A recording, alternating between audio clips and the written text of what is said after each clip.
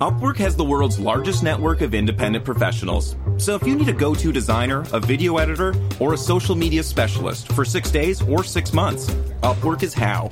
And it's basically like they're right here in your office, except they're not here, so they can't hear Greg's remarkably loud typing. Hey, buddy! I take it back. You can hear that from anywhere. And Upwork professionals are proven, rated, and reviewed. When you need in-demand talent on demand, Upwork is how. You're listening to Lucy Kellaway's podcast from the Financial Times.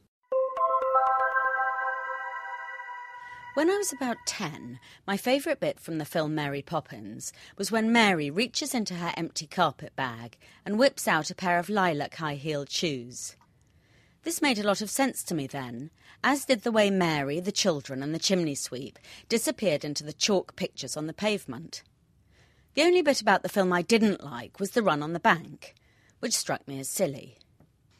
Last week, to understand the current crisis better, I watched it again. Now I see that not only are the bank scenes realistic, the entire film should be required viewing for all bankers. It manages to be soothing, perspicacious and upbeat all at once. For those who have never seen this most magical of musicals, George Banks is the father of Jane and Michael, employer of Mary Poppins, and works for the Fidelity Fiduciary Bank. The year is 1910, and the City of London is much as it is now. Tailcoats and bowlers may have been replaced by chinos, and majestic marble halls by glass atriums, but the air of alienating, unsustainable wealth was much the same. The system was as finely balanced then as now. Towards the beginning, Mr. Banks bursts into song. A British bank is run with precision. A British home demands nothing less.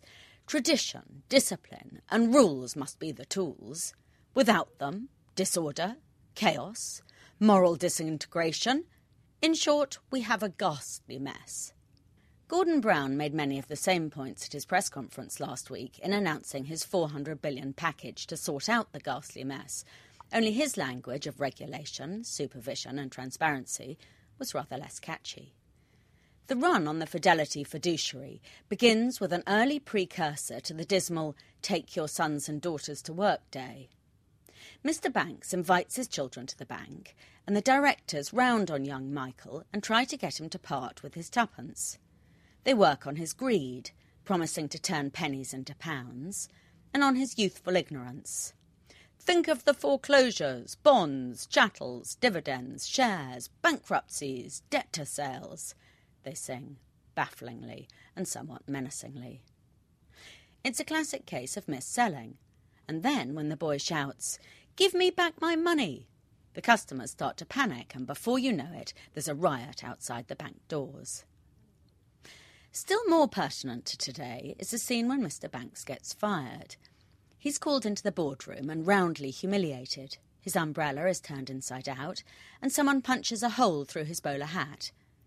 Nothing has changed here. The modern version is the abrupt confiscation of the Porsche keys and a black plastic bin liner left on the desk. In an early version of the modern exit interview, Mr. Banks is asked if he has anything to say. He thinks for a bit, crestfallen, and then he says, "supercalifragilistic. This is an excellent reply. Indeed, I thoroughly recommend it to any modern banker meeting the same fate. Mr. Banks was saying that normal words don't fit this situation. He was also saying, I can make light of this.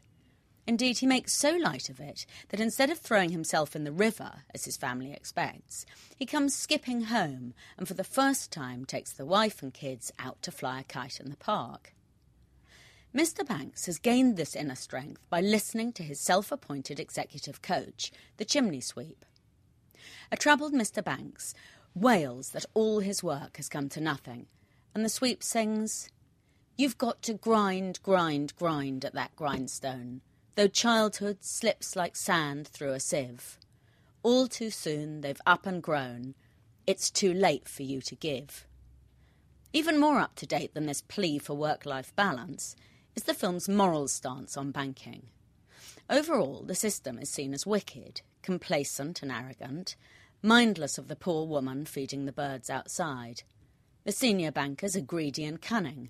The more junior ones, like Mr. Banks, are dim rule followers, all of which rings a bell, as does the way Mr. Banks feels no remorse over the depositors who failed to get their hands on their money.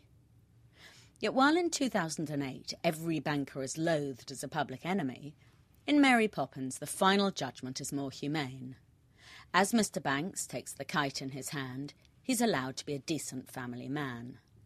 There are one or two other details in the film that don't quite resonate with a modern audience. The fact that the banker gets home at 6:02 p.m. every day seems almost as odd as the way Mary Poppins slides up banisters.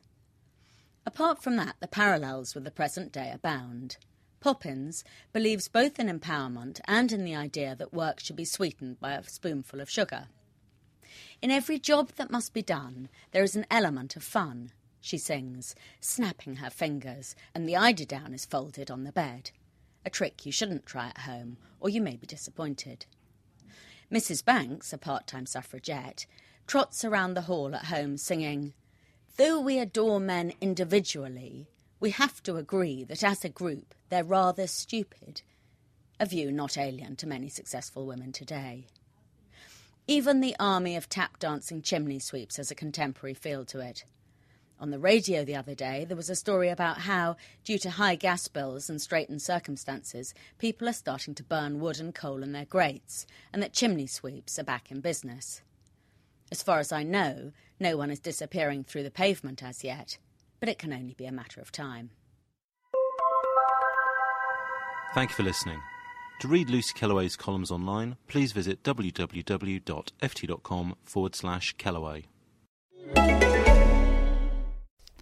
Brought to you by Capital One, where you can open a savings account in about 5 minutes and earn 5 times the national average. Just imagine, 5 times more savings toward that overdue home edition, maybe even an addition on that addition.